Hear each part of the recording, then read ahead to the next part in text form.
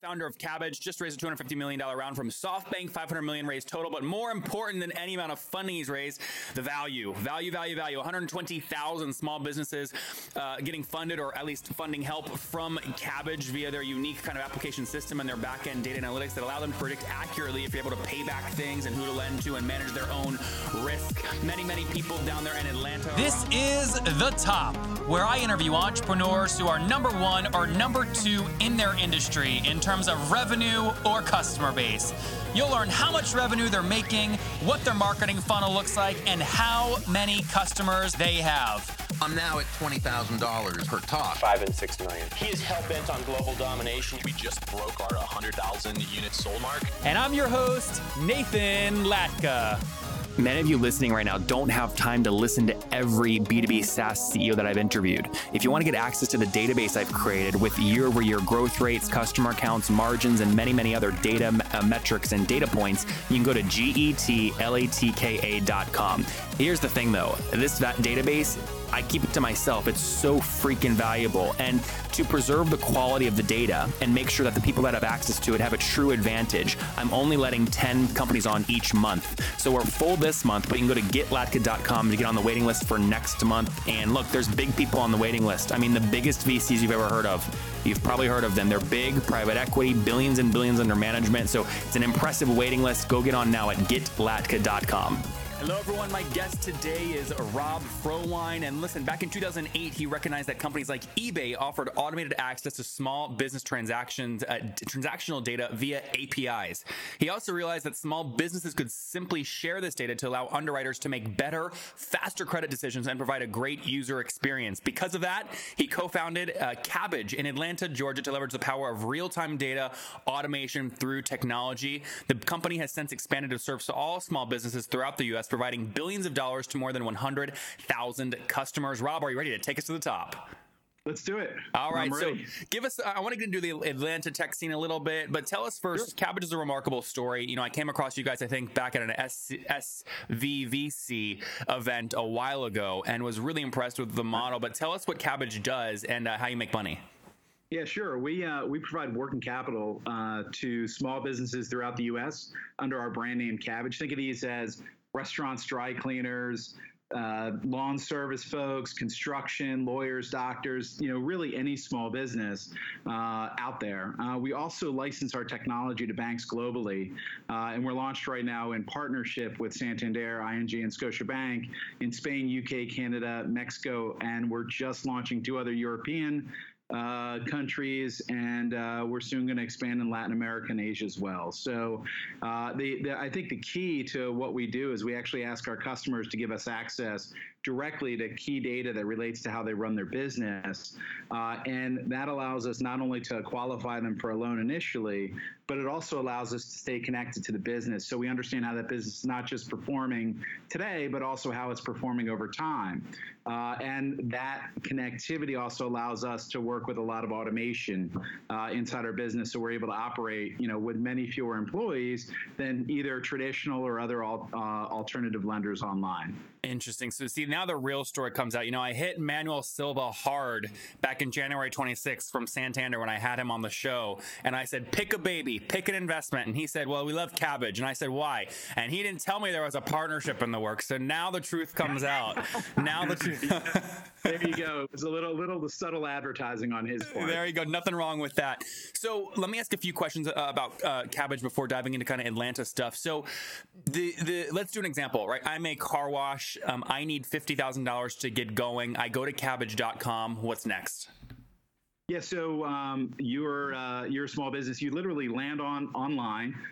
We'll give you a bevy of data sources that you can connect. You can connect electronically your bank account, payment processing. You can connect social, accounting.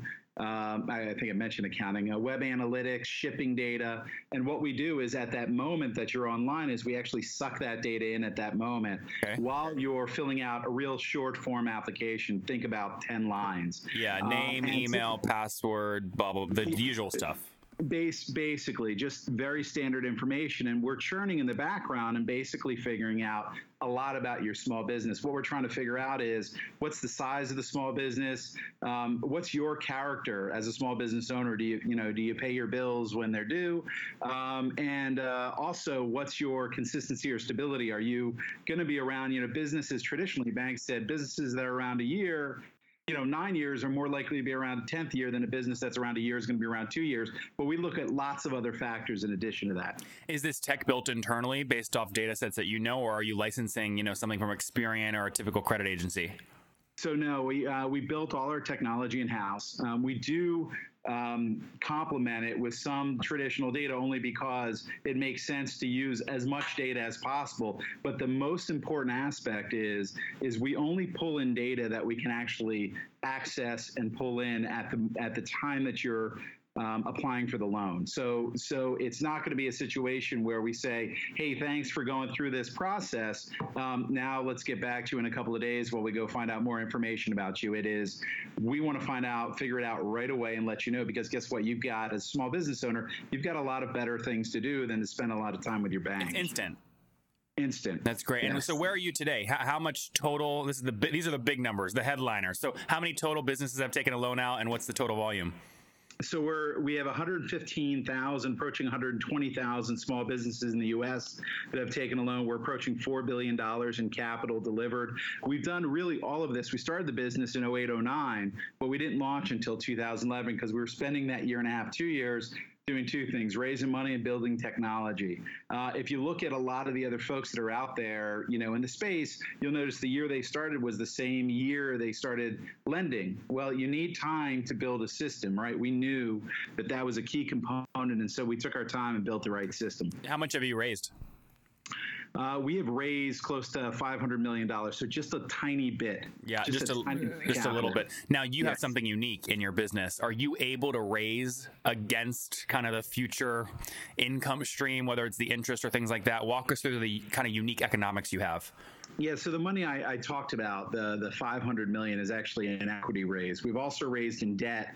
Literally at this point, billions of dollars. We put out a lot of money to date, and that is money that we raise based off of the receivables, obviously, of the loans that we're making right now. The equity that we raise is for operating capital, and also our lenders want to know that we're putting some skin in the game, right? So they want to understand that we're actually putting money alongside them in lending to our customers. So we participate in that. And also, as we think about expansion, both geographical and product expansion, we use our own capital often for those efforts because we've got to prove the market. We've got to prove that we know what we're doing, obviously, to our lenders. And so we utilize our own capital to do that. Are you regulated? Does the government require that you keep, $4 billion in the bank, or what is the ratio that they require you to keep, if any? Well, first of all, we're partnering with the bank, Celtic Bank, which is a bank out of Utah, and they're actually the ones who originate the loan, which we then acquire the receivables of that loan immediately. So we're in a partnership with them in order to be able to make sure, that. And by doing that, we have to comply with all of the same regulations that any financial institution has to comply with. We keep a solid percent. First of all, we take the risk of loss on all the loans that we make. So you hold that liability. So we hold the liability. We may borrow a lot of money in order to provide the loans to our customers, but that liability rests with us, whether it's debt or dilution in the form of equity. Yeah, and the fact of the matter is, I think it's important to have real alignment between those who are calling the risk, which is us, right? We're trying to figure out whether there's, whether a customer is creditworthy or not, and those that actually hold that take the risk. And I think there's been a lot of misalignment over time in that continuum where those that figure out what they think the likely risk of default is, and then sell the loan to a third party. We believe that it's important to hold that risk, or at least hold a bunch of that risk. Yeah, look, I think this model is very interesting. So one of the issues I run into all the time being an entrepreneur, for example, I'm now investing aggressively in hostel chains, and there's one that I'm working with right now to open a new one. And they say, well, and I'm like, I'm happy to back it. But see, I've had exits of companies. So when the bank asks me for 2 years of historical data, I'm like, I haven't even I haven't even stayed at the same company for 2 years, but they don't care about the cash you bring in. I'm like, I know I don't fit your damn check boxes, but I promise you I'm richer than most of the people you ever lend money to. But they go, no, it doesn't work. It's crazy. I mean, early on we were working. So this is when we were just starting out, and our top line was a whopping total of $12,000. We're now up to $250,000. What year was that? Geez, that was 2011. So that was really when we started. We walked in. There's this great business that sold a ton of inventory, sold a ton of product over places like Amazon and eBay. They were doing $3 or $4 million in annual revenue, and they went to a bank for a line of credit. And what the bank said to them is, "We cannot give you a loan because you turn your AR too quickly." Crazy. So because they actually had a very fast moving business, the bank really couldn't understand them. And it's really counterintuitive. And obviously it just validated the fact that there needed to be a different model out there. It's frustrating. Now, before we get to some other stuff that's not directly related necessarily to the business, how do you make money? So we make money really a couple of ways. One is we make money on through interest that we charge on the loans that are being made. Very, very important though. It's only, and it sounds like this is a sort of a duh comment. It's only for the capital you have out, only for the time you have that capital out. So we approve you for a line of credit. We don't charge you an origination fee, some sort of availability fee because you've had $100,000 that you haven't tapped. We don't charge you because you paid us off early or anything along those lines. You're literally charged only for the time. So that's one way. The second way is these licensing relationships we have with your friend Manuel Silva over at Santander. We have licensing fees that we receive in connection with doing those relationships with with those types of banks. And if I try and get down to a single unit specific model, a single customer, I mean, if you have 4 billion out there and you've got, call it 115, 120,000, I mean, the average size is about what, 30 grand, something like that, 40 grand? So that's the total amount we put out to date. We have about 650 million in sort of a current book. So our average customer, just to sort of put this in a range, we have lines that range literally from a couple $1,000s. Believe it or not, there are businesses that that's an important way to move to the next step. Up to 250,000 and everything in between. The average line size, which means, a credit line you have is $25,000. The average loans that customers take are only 6,000 or 7,000 on average, but they take loans 6 or 7 times a year. So this is capital that they keep coming back to as they have general working capital needs over time. Now, certainly some customers utilize it for capital improvement, so they'll take $100,000 in one fell swoop. But we built a flexible product in order to meet whatever the particular need of the customer is. So Rob, just to be clear, if I use some of your capital to go open my hostel, what you're saying is if I perform like your average cohort, it'll be 30, 40 grand is the line of credit, but I'm only going to come to you and maybe rack up 6 or 7 grand at a time before paying it off, then doing that again. Well, it just depends on the business. Like I said, there's some that take $50,000 and $100,000 at a chunk. They pay that off, take it again over time. There's some that literally use it very much, sort of similar to a credit card in the sense that they're utilizing it on a regular basis for smaller chunks of capital. And a lot of these folks are using it for, product upgrades, marketing, short-term employees, help, all sorts of things, just general working capital purposes is the typical use of proceeds. I want to talk about crypto in a second, the Atlanta Tech Village as well. But first, $500 million is a lot of money. What on earth do you spend $500 million on? Well, we haven't spent it yet. That's good. Good answer. We just raised a $250 million round from SoftBank Corporation. Congratulations. What month was that? Thank you. Pardon me? What month was that? Well, we announced it earlier this month. Oh, great. And that relationship has been fantastic. But our objective over the coming 12 months is obviously we want to continue to grow our, what I'd call our core business to date, which is the lending business. And I believe through providing, I would say, deeper and broader products. So really verticalizing our relationship with our customers and really understanding that car wash versus that construction company versus that retail store. Everybody's a little bit different, and our products have to meet with the tempo of those customers. That's number one. Number two, we are expanding geographically. So we're starting to land in other territories. We have an opportunity through these relationships with your buddy at Santander to also put capital out in some of these relationships. So we intend to do that. And as I what do you mean by that? So what happens is the bank will go through a process of having a small business come through, very, very similar process to what they come through at Kabbage in the U.S. And the bank will make a decision about them. That decision may be yes or a no. If it turns out in many instances that it's a no, one of the challenges still facing large banks is they can only serve what I'd call the cream of the crop, from a credit perspective. And the fact of the matter is most small businesses are great small businesses, but don't have the credit because they've been working to build their small business that others do. And so consequently, those sometimes get turned down. It'll be an opportunity for us to step in and say, actually, you have a great business. Let's lend you money.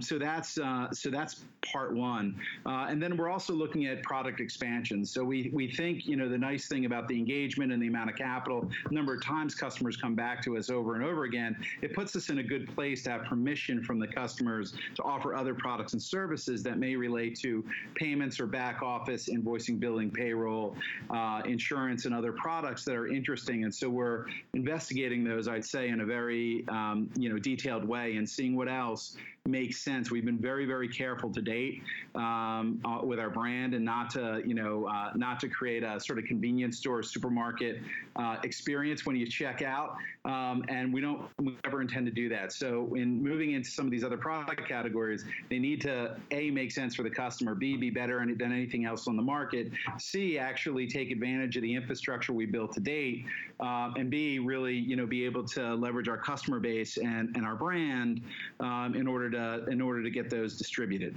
Quickly, crypto, does it keep you up at night? No, I don't think it does. I'm actually fascinated by it. I love thinking about the blockchain and how it may apply either to lending or how it may apply to other related disciplines. And so, let me put it this way. I believe in innovation. I believe good things come from innovation and technology. I don't worry about that. I try to embrace it and figure out how it can work to, the general population's greatest advantage. Last question before we wrap up with the famous five. Why has Atlanta been able to stay under the radar in terms of, it's not known as a top tech hub, but I know from firsthand interviews, there's a lot of technology happening, especially at the Atlanta Tech Village. Why has it stayed under the radar? Not intentionally. So I don't think a city tries to be, under the radar. But I think I think it's look. I think a lot of people think of the South. I mean, it's amazing how many people I run into and they go, "Where in the Valley are you located?" And I go, yeah, in sort of the Southern Valley, way, way, way south, and it always really shocks people. I actually think our best days are happening in sort of consecutive fashion right now. So I'm excited about what's going on with ATV, Atlanta Tech Village, David Cummings, a bunch of other incubators, and we've also had a lot of great wins: Ionic Security, Cardlytics, and a bunch of other companies that are sprouting out right now and raising a bunch of money. Insight Pool. Yeah, Insight Pool. Yeah, absolutely. Devin, I'm actually having lunch with Devin, I'd like to say Wednesday of next week. Small world. Yeah, small world. Okay, Top Tribe, I have to tell you, many people go, Nathan, you came out of nowhere. Your website's growing so fast. How'd you do it? The answer is simple. So I use HostGator. I don't know if you guys know that, but I use HostGator. And the reason I do, they have like about 4,500 free templates I can use because I don't code. They've got a great e-commerce plugin. And guys, I bug the heck out of their support. They've got 24/7 support, which I love. So what I've done is I've worked with them. You guys know I make great deals. If you go to hostgator.com/Nathan, you can sign up, get your own domain for 30% off and a 45-day money-back guarantee. Okay, again, I make great deals for you guys. Go to hostgator.com/Nathan to grab that now. All right, Rob, let's wrap up here with the famous five. Number one, what's your favorite business book?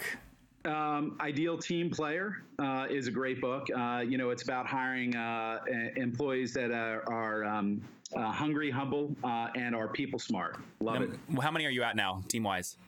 Right now we have 375 people. Got it. Number 2, is there a CEO you're following or studying currently? I study them all. I pay close attention. I mean, I'm going to be really boring here. Bezos, I think, has incredible vision, has 20-year vision. I think Zuckerberg's willing to reinvent the company, all the time. So Musk, I love the way he redefines a company in a moment. He goes from, we're not a car company, we're an energy company. I think you take tidbits from everybody and it helps you really think about how you want to shape the future. Number 3, besides your own, is there a favorite online tool you have? Yeah, I use a tool called followup.cc. Yeah, that's a good one. That's my favorite. If you're familiar with it, I am. I send myself no less than 10 reminders a day. And I started, it's one of those things where you sort of get into it slowly, 1 or 2 gateway drug kind of thing. And then all of a sudden, he's an addict. Parked your memory at that company. He's an addict. Number 4, how many hours of sleep do you get every night? Not enough, unfortunately. Probably 4 to 5. All right, Robin, what's your situation? Married, single, you have kids?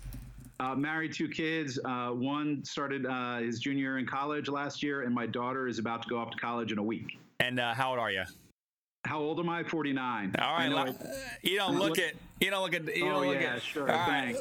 Last question, Rob. Take us back 29 years. What do you wish your 20-year-old self knew? I sort of wish my 20-year-old self,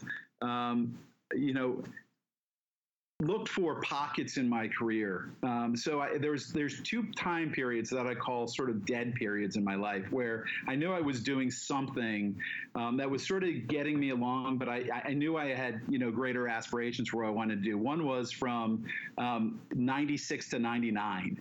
And that was a period where I'm like, had I allowed my creativity to go, I might have launched a great business back then. Another was sort of 7 or 8 years later. I think look for the dark periods and make sure that you're not, the time creeps up on you. 5 years can go by in a flash. So take advantage of every second. If you find yourself feeling content, jump out of it, kick yourself out of it. From Rob, founder of Kabbage, just raised a $250 million round from SoftBank, $500 million raised total. But more important than any amount of funding he's raised, the value. 120,000 small businesses getting funded or at least funding help from Kabbage via their unique kind of application system and their back-end data analytics that allow them to predict accurately if you're able to pay back things and who to lend to and manage their own risk. Many people down there in Atlanta. Rob, thank you so much for taking us to the top. Thank you. Appreciate it.